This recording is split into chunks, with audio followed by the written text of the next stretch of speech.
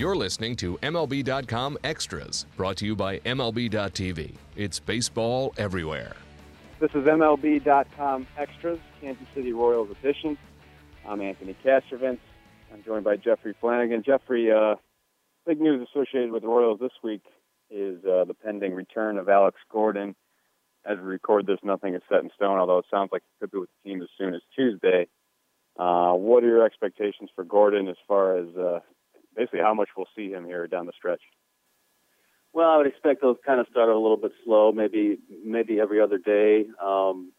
He's been playing every day in the minors, but he's been kind of going back and forth from DH to the outfield. He thinks he's about 95% right now. No real reason to rush him. You got September call-ups. They right now actually going to have a glut of outfielders. So I would expect maybe to start off with 4 times a week, maybe 5.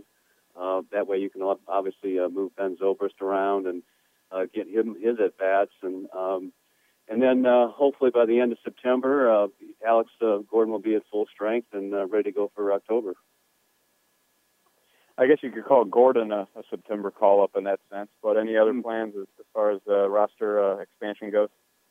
Yeah, I think, Ned Yost has been anxiously waiting September 1st so he can get some extra bullpen help. They've got some tired arms down there. Ryan Madsen hasn't thrown for, I think, a week now, and Greg Hollins had some elbow issues. Wade Davis had some back issues. So Ned's anxious to get some more arms up here.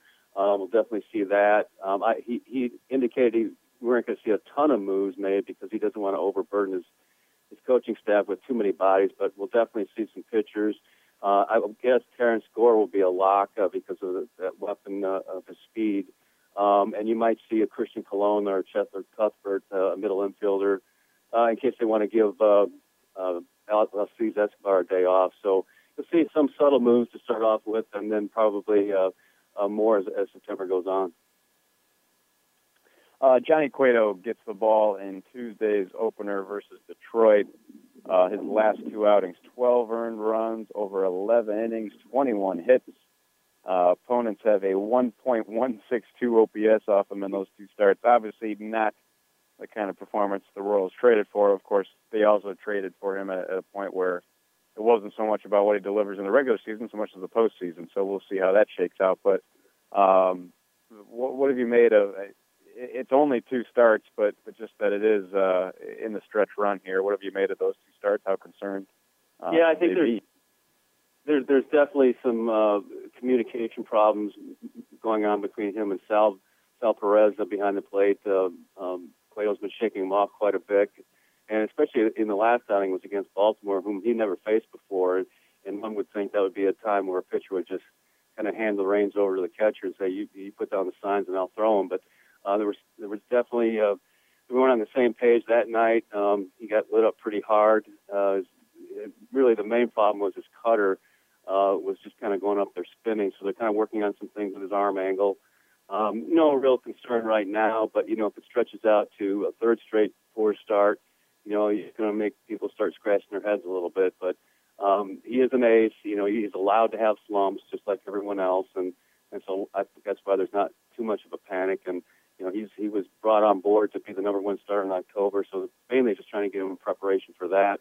We've got a pretty comfortable lead in the division, still a semi-comfortable lead for the best record in the AL. So they're just going to try to keep moving forward here down the stretch in September and get him ready and everybody else ready for the playoffs. On the positive side, it seems like Cueto's had an impact on Yordano Ventura. I don't know if it's just sometimes you hear stuff from a teammate and it's hammered home easier than if you hear it from a coach or what. But it seems like that relationship, as we kind of speculated when they traded for Cueto, it seems like it's been a positive.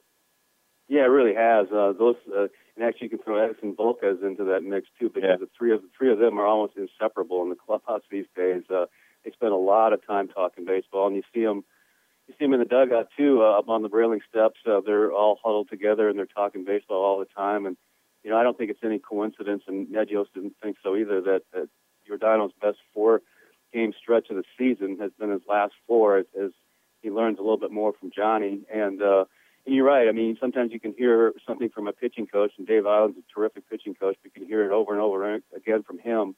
And it doesn't sink in quite as much as when a teammate says it. And that's probably what's going on with Giordano right now. But the Royals certainly are very pleased with his last 4 starts, and if that's the Johnny Cueto effect, that could be worth the trade, what they gave up in the trade as well. So very encouraging from Giordano, and they hope to see that continue through September and October. You talk about encouraging the last 10 games or so from Mike Moustakas. You know, there are ebbs and flows of the season, but really it was kind of a large sample from the beginning of July to August 18th. Moustakas had a 183 batting average, a 292 on base percentage, a 313 slugging percentage. Obviously not numbers that align with what we saw from him, you know, for much of the first half. But to see him coming on strong here, again, this last week and a half or so, that's a very good sign for this offense.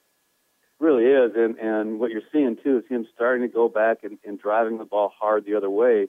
You mentioned that stretch in July and August, and we kind of noticed it, too. His spray charts were, he was going, he's pulling, he's really getting pull-happy again.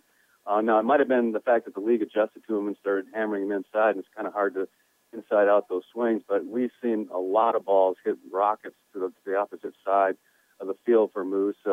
It went over the Green Monster at Fenway, and just a tremendous shot. And he's had I don't know, 3 or 4 doubles to left field and left center. So when he's driving the ball the other way and using the whole field, he's a much more complete hitter. He's just been on a tear the last week and a half, 2 weeks, and they're very excited to have that back in the lineup. There's this conversation in baseball, at least every year, if not more frequently, about team chemistry, and there was a big discussion about it last week. Bob Nightingale of USA Today wrote a column about team chemistry and quoted various people around the league. And David Price was one of those people, and he pointed to the Royals specifically. He said, you know, there's a team that has it, and it takes them to a higher place. I know it's something that's debated a lot in our industry between the so-called numbers guys and the so-called old-school baseball souls. But, you know, I've been around that Kansas City clubhouse. You've certainly been around it on an everyday basis. And there's definitely a chemistry there. I would definitely argue that it maybe it doesn't give them more talent than they already have, but I think it allows them to maximize the talent they do have. I'm going to guess you're in agreement on that matter, Jeffrey. 100%. I mean, that's been a buzzword that Dayton Moore has used ever since he got here, and he's been very careful to pick the right players with the right talent and provide a good mix in the clubhouse. And you see it. I see it every single day. And this is a team where everybody in that clubhouse feels like everyone else has their back. Somebody has a bad game, their first instinct isn't to point fingers, it's to pick that guy up. And it might be a cliche, but good teams that win, all sort of have that kind of chemistry going. And this is a team that has a lot of fun together. You know, it's not all business to them. They're a competitive group, but they really have a lot of fun together. Last year they had a theme song, which was Archie Eversall's "We Ready." This year it was Betty Wap and Trap Queen and the 1738 stuff. That stuff happens because guys all get along together. And I think you see this on this team more than anyone. And Dayton's very careful about whom he trades for in midseason. You know, he wanted a guy like Ben Zobas, who's another good clubhouse character, and Johnny Cueto has proven that too. So he's not going to bring in anybody that's going to disrupt that flow. And I do think, there's no statistical thing that you can measure about how many wins that calculates throughout each season, but it does matter, and we're seeing it with the Royals, and as they march toward possibly even 100 wins this year. Yeah, and for me, I mean, team chemistry goes beyond, do they have clubhouse dance parties after victories, and it goes into stuff we were talking about earlier with Cueto and Ventura. You know, there's a veteran helping out a younger guy and point some things out to him and help him to get his performance to another place. I think that's a level of chemistry, and certainly Dayton Moore's had the magic touch with a lot of guys he's brought in. They've really blended well together, and that's why the Royals are on the verge of their American League Central title. I want to thank Jeffrey Flanagan for joining us to talk about all of that, and thank you all for tuning in. This has been MLB.com Extras, Kansas City Royals edition. MLB.tv Premium, the #1 live streaming sports service, is celebrating 13 years. Watch every out-of-market regular season game live or on demand in true HD. Real-time highlights, live look-ins, pitch tracking widget, and more. MLB.tv Premium includes a free At-Bat 15 subscription. Watch live baseball on over 400 mobile and connected devices. Watch at home, in the office, or on the go every night on every device. Blackout and other restrictions apply. Visit MLB.tv for details.